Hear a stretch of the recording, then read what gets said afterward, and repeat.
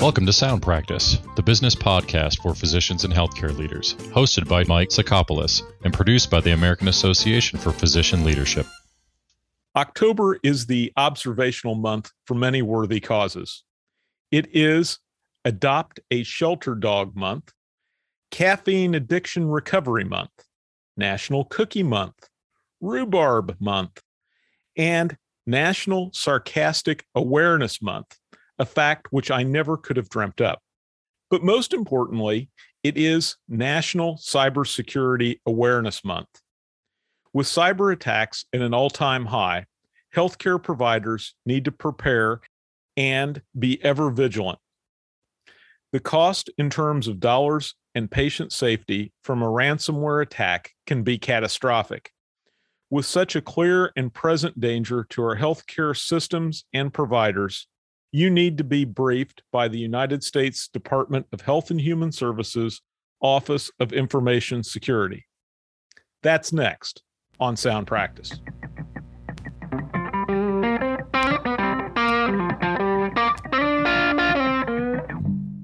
My guest today is Julie Chua. She is the Director of Governance, Risk Management, and Compliance Division within the United States Department of Health and Human Services, Office of Information Security.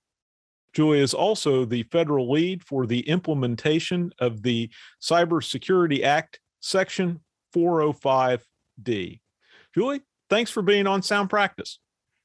Thanks, Mike. It's so great to be here to share our experiences and talk about cybersecurity in healthcare. So today we're here as a part of National Cybersecurity Awareness Month. In the past 5 years, cyber has become a major risk for healthcare sector. Can you talk about the kind of threats that you're seeing on a day in, day out basis? Sure. So I think it is important to know that there are many different threats affecting all industries, including healthcare.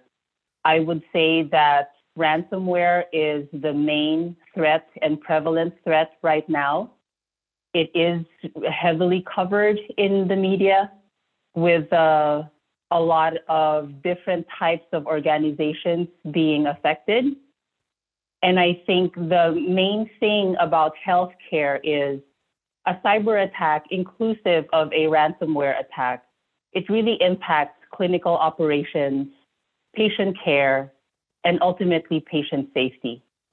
So what you will hear a lot from the government side and also our industry partners is cyber safety is patient safety.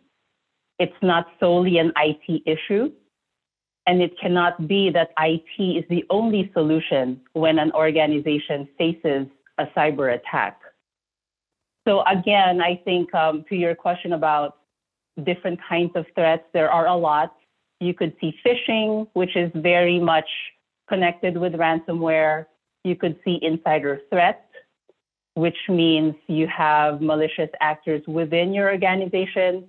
You can have unintended malicious actors within your organizations, meaning errors. So inadvertent mailing of PHI, protected health information, or PII, your personal identifiable information. So another thing to remember is when a cyber attack occurs, it's important for an organization to know what their roles and responsibilities are during a response. So I'm not just talking about the IT shop or the information security professionals doing the response work. What I'm alluding to is contingencies, including paper processes, knowing your communications plans, knowing your role if you're a physician, a nurse, a hospital administrator, and all the other non-IT and non-InfoSec professionals and roles. I think the last thing to answer your question is these threats can come in different ways. You may hear attack vector is a way that the cyber professionals talk about the different ways that malicious actors get into an organization. And that just means it could come from your medical devices. It could come through your emails. It could come through your laptops, your personal phones, and your other devices and equipment that are interconnected within your hospital, or if you're within a clinic, your billing is interconnected with your fax machine, is interconnected with your hospital EMR or other service providers. So, for our audience's sake, I know you're right. We hear about ransomware, but can you maybe give us some statistics associated? Is this how prevalent is this? Is the problem on the rise? What do you see? So to state a few statistics. So in 2020, the number of ransomware attempts, and this is just attempts against the healthcare industry specifically, rose by 123%. That's huge. Another thing is ransomware attacks, the cost of that is over 20 billion in downtime. And I'll get into the downtime aspect of it, which is almost double from where we were in 2019. The last statistic that I think the audience will find relevant is in 2020, 92 individual ransomware attacks affected over 600 separate clinics, hospitals, and organizations. And that is more than 18 million patient records. So there's a lot to unpack there. And I think the one thing that for healthcare is always a top, I would say 3 risks or core risks that organizations look at is loss of revenue, patient care impact, and of course, ultimately the patient safety aspect of an attack. So I will go through loss of revenue first. So it is very connected with patient care impact and patient safety. Because if you have a down EHR and you don't have any way to perform any of your treatments, you don't have a way to perform any other scheduling, there is that worst case scenario of diverting care. So when you divert care, the result of that down the road is, of course, loss of revenue, because you've transferred the patients to other hospitals within your local environment, within your regional network. And to quote a little bit of numbers there, it could get close to 90 million losses represented from a cyber attack. And that is lost revenues and incremental expense incurred during and after an incident. Another staggering number or very astounding number is, although you may have insurance coverage or a policy, you still expect some sort of lost revenue and outpay outside of what you've already budgeted or funded for your insurance policy. The last thing I'm going to say in terms of just ransomware itself is you will hear from the media that it is becoming increasingly complex. It's twofold. Yes, the malicious actors are getting more sophisticated. They are banding together, getting third-party partners to help them with their ransomware activities. And also on the technical side, they are constantly re-engineering their operations, the way they launch those malware or malicious software into organization environments. However, the flip side of that is it is very not complex in terms of how they social engineer. That's another term that you will hear. Getting into the human nature and the human aspect of ransomware, where it's as easy as clicking a link. And that's why you will also hear that a phishing attack is almost always connected to a ransomware attack, because the phishing is how the ransomware gets into an organization. So it's with fear that I ask you any more questions after those statistics, right? But we're going to forge ahead here, and maybe you can help explain to me, why is healthcare being targeted?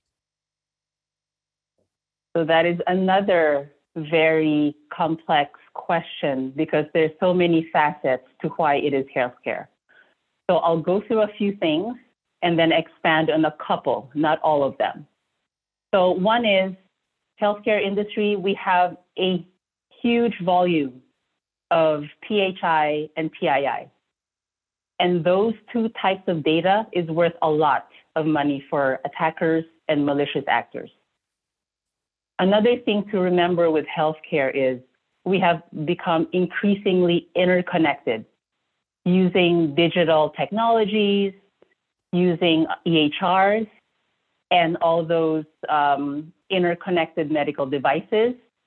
And that is not abating, meaning we are still looking at emerging technologies, ways that technology can help care delivery and optimizing treatment of different illnesses and different diseases. Another thing to highlight is healthcare staff and employees. They are a wide variety of professions, and it is very hard to educate each and every type of role and each and every type of profession about cyber hygiene, cyber safety, and why is it really that their role has an impact on cybersecurity within their specific organization. The last thing is I'm going to go on the technology and technical side, where those connected devices largely are legacy devices. That's another term you will hear, meaning they're either outdated, they are not supported by certain protections, and that makes it even more of a likely and easy attack for malicious actors. I think the other thing that, or the two things I should say, I would want to expand upon is the human nature of healthcare and the innate nature of sharing information, the need to share information, and why that is becoming a weakness to a certain extent in the cyberspace. We are very trusting in terms of who is asking information, why are they asking information about a patient record, about a treatment, etc. So the first thing that comes to mind is, how do I help this person? Or how do I share that important information about somebody's care? The cybersecurity aspect of it is last on anybody's mind. I know this for a fact because physicians say that, nurses say that, front office in a clinic say that because, they're asking about Mr. So-and-so's patient records. Of course, they have a need for it. Why would they ask? So I emphasize this point because that is the main way that ransomware gets into our environment. And I say that because the phishing aspect, and I've been saying phishing, and I think it's good to recognize that not everyone is aware of what phishing is. So phishing is just a way for a malicious actor to ask for information seemingly coming from a trusted source. So concrete example, it could be an email that says, I'm from your HR department, and I need the patient information of Mr. X, patient Y, and Mrs. Z. Without anything else in that email, you are already trusting that, oh, it's my HR. Or another situation is, it's my billing company. Or another situation is my accreditation. That is a common one that I've heard as an example of, if it's my accreditation sources, yes, of course, I will immediately act upon those requests. Mm-hmm. So those are a few of the things in terms of the human nature of things in cyber, the awareness piece of cybersecurity, and why healthcare is such an easy target and why we are targeted. So let's talk a little bit about how HHS is helping the healthcare sector. Can you give an overview of what the 405D program is and how you're supporting the HPH sector in cyber? Sure, that's a great question, Mike, and thank you for asking that. So essentially, this work on the 405D program, it's a public-private partnership. This means government and private sector stakeholders together are working to share expertise, best practices, perspectives, and they all come to consensus on what is applicable to the entire healthcare industry based on their own experiences and what works. This effort, like you said in the beginning of our conversation, is out of a key piece of legislation. And there's a section 405B specifically for aligning health industry security approaches. So what does that mean? We have a group of healthcare and cyber professionals. We have chief information officers, chief information security officers.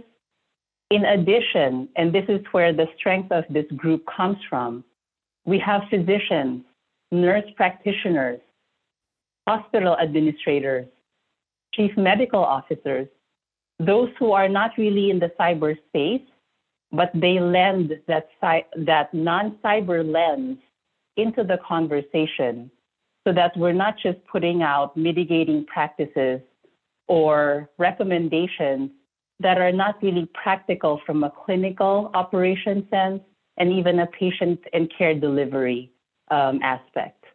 At one point, we even had a dentist in the group. So I emphasize this because this is an opportunity for those who are not in the cyberspace, but you are concerned about the impacts of a cyber attack when it comes to your clinical operations and patient care. Great. So what is HICP and what information can we find in it? Sure. So with the group that I just talked about, the cornerstone publication that they produce is the Health Industry Cybersecurity Practices. Appropriately, our acronym is HICCUP. So it's kind of funny that turned out that way, but it's affectionately called the HICCUP. It's meant to raise awareness. It has vetted cybersecurity practices. And the key thing I would say here, or the key takeaway is, it is meant for a whole variety of stakeholders. You can be a board of director within a healthcare organization. You could be a hospital administrator. You could be a CIO, a CISO. You could be a nurse. And all of those roles, you can find yourselves in this publication and take away some actionable information to take with you as you try to do your role in cyber safety, or you can take with you to teach and educate your stakeholders, your employees, your team. More specifically, this publication includes 2 technical volumes. One is for small organizations, and one is for medium and large organizations. And the technical volumes really get into the weeds of implementing some of the cyber practices. But I would like to highlight the small organization technical volume. It includes language like, if you have a service provider, these are the things you should know about what their practices are. These are the things you should ask your service provider. Are they doing these things within their networks, within their environments, within your EHR? So we recognize that for the small organizations, you don't have necessarily a dedicated information technology or information security team, and you are relying on that third-party service provider. Super. And for purposes of our audience, I will be providing in the show notes a link as to how people can sign up for or have access to the hiccup. Let's move on to 405D. What have you been working on since, say, 2018 there? Sure. So since 2018, we've come a long way, and a lot of the resources and products that we produce are really aimed for those who don't have the necessary resources to produce these things themselves. And also, they don't have the expertise to produce these cybersecurity materials. So materials could run the gamut of posters, infographics, and also tips about everyday things that you can do to start being more cyber safe, to start understanding what a phishing email looks like and how to spot suspicious emails. It also gives tips like, do you know how to report a suspicious email, a potential incident, a potential breach, and so forth. Another thing that we've been doing is we are also holding and hosting webinars and different types of newsletters is another one that we produce. And this is a wealth of information, not just from HHS, but more so from our industry partners who are willing to share their experiences within their organization, their lessons learned, let's say if they have become a victim, unfortunately, of a cyber attack and what that entailed. So there are a whole set of resources that I think your audience will be able to take and use within their organization. And how could a member of the audience find those resources? So we are very active in social media.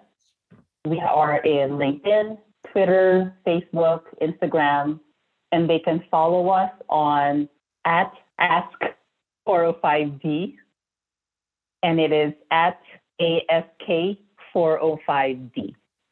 Super. That I think that will be helpful.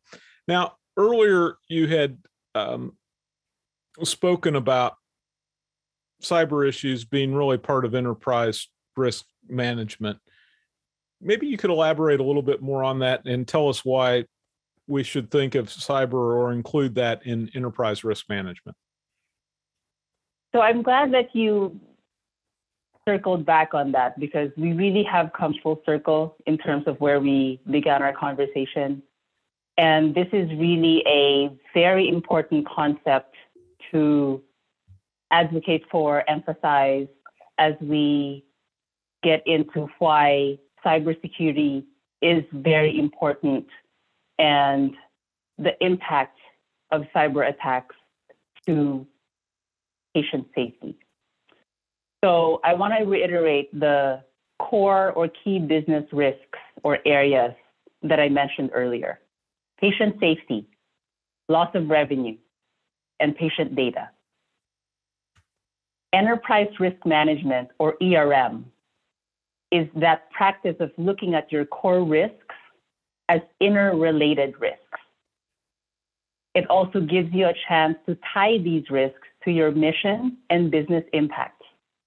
And that's the loss of revenue that we've been talking about, and also how you are able to respond to a cyber attack in concert with how you are responding on the clinical operations and care delivery aspect of that cyber attack. So for example, a cyber attack can give you an opportunity to realize that there are certain medical and patient safety decisions. There are certain ethical decisions during the downtime and after the cyber attack. This could run the gamut of redirecting patients, pausing treatments that are often life-saving, calculations of dosages, regimens, and then also thinking about, do you have the proper contact information for your patients or the caregiver? If you will notice, a lot of these things that I mentioned that could be from a cyber attack are more so from an emergency management perspective, a clinical perspective, a care delivery perspective, and contingency planning.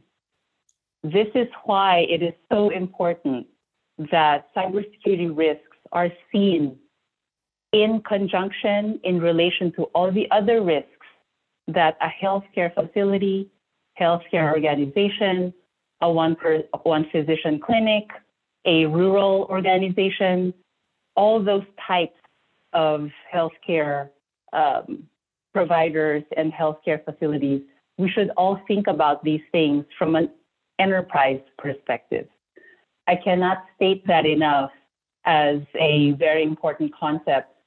I am quite surprised that this is still a novel issue, novel topic when we bring this up. And the common questions are, how do I do that?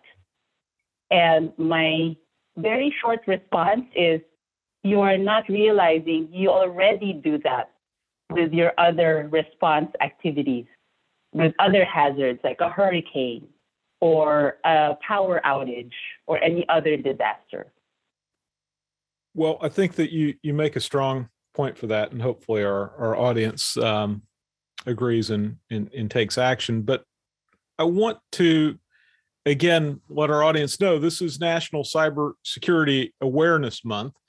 And with it being so, can you tell me what the 405D program has been doing and is going to do this month? So one of the main events that we did do in October is we had a spotlight webinar where the topic was a case study on the impacts of a cyber attack to patient care. And I think that was a very eye-opening discussion, and it resonates a lot with what I've emphasized here during our conversation, where cyber risks are really an enterprise issue, and everyone in an organization has a role, and everyone needs to understand that role. And I don't think I've mentioned this, but to exercise those processes, procedures, etc., just like you would exercise a response procedure for an emergency of another kind, such as any other hazard like a hurricane, an earthquake, etc. Other things that we are doing is we are also releasing a set of posters. So we call it a campaign because for the whole month of October, there are certain themes that we are producing associated posters to still convey that cybersecurity is a patient safety issue and what each organization can do from their perspective and what each organization can do in terms of tips to relate to their teams and employees and employers. Great. Our time is about up, but I want to ask you since you're the expert on this, for some tips for our listeners that they can enact right now to help protect their organization from cyber threats. Do you have a tips or call to action for our audience today? Sure. So my call to action is 3 things, but 2 top lines. One is keep educating yourselves through podcasts such as this, reading articles about cybersecurity, and taking action in terms of starting those conversations in your organization. And it depends on your role. If you're a leader in terms of a board of director, for example, or a CIO, a CFO, a COO, have these conversations in your meetings. Question if you don't have your chief information security officer in those meetings. And question why we are not at this point in time in 2021 having those conversations at an enterprise level in budget discussions, investment discussions, etc. Quick tips that are more concrete is knowing how to identify and report email phishing attempts. This is very basic, but it is very important because that is one of the first lines of defense. If your employees and your team members don't know how to report and don't know how to spot a phishing email, it's an easy way in.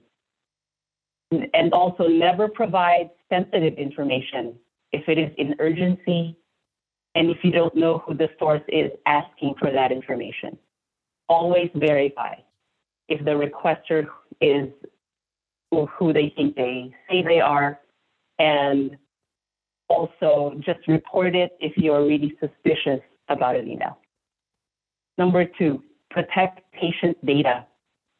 Always know and ensure that you are using encryption, and also know what your policies are for implementing encryption. Also be aware that there are a lot of human nature, social engineering techniques that I mentioned earlier that ask you to email patient information. So that still goes into the email phishing kind of scenario. The third thing is being smart when working remotely. So we are finding ourselves more virtual, more remote. So when you're accessing your organization's network, first thing I would say is know your policies about asking your organization's network. Do you have a virtual private network, which is a VPN, which I'm sure most of us have heard before? Are you accessing through public Wi-Fi, which is just a no-no, in my opinion, and it's just a best practice? And it really comes down to knowing what your organization says about accessing information outside of the network. So hopefully those 3 top tips and the 2 calls to action in the beginning are very clear and actionable for everyone. Very helpful. My guest today on Sound Practice has been Julie Chua. She is the Director of Governance, Risk Management, and Compliance Division within the United States Department of Health and Human Services Office of Information Security. Director Chua, thank you so much for your time. Thank you, Mike, and this was very helpful for us as well. I want to thank Director Julie Chua and her team. Resources mentioned by Director Chua can be found via links in the show notes to this episode. Director Chua's statistics should serve as a warning to us all that cybersecurity must be a focus. I also want to thank the American Association for Physician Leadership for making Sound Practice possible. Please join me next time. Sound Practice releases a new episode every other Wednesday. Bada bing, bada boom. Bada bing, bada boom. You've been listening to Sound Practice, the business podcast for physicians and healthcare leaders. Check out the show notes for this episode at soundpracticepodcast.com. If you have any suggestions for future episodes, we'd love to hear them. Email us at info@soundpracticepodcast.com. Subscribe to Sound Practice wherever you listen to podcasts so you can automatically receive our episodes. And please rate us and comment on the podcast in iTunes and Google Play. Sound Practice is presented and produced by the team at American Association for Physician Leadership. We are the world's premier organization for all aspects of physician leadership in every sector of healthcare. Learn more at physicianleaders.org. That is holy cow. Batman and Robin. Red Bull Kapow.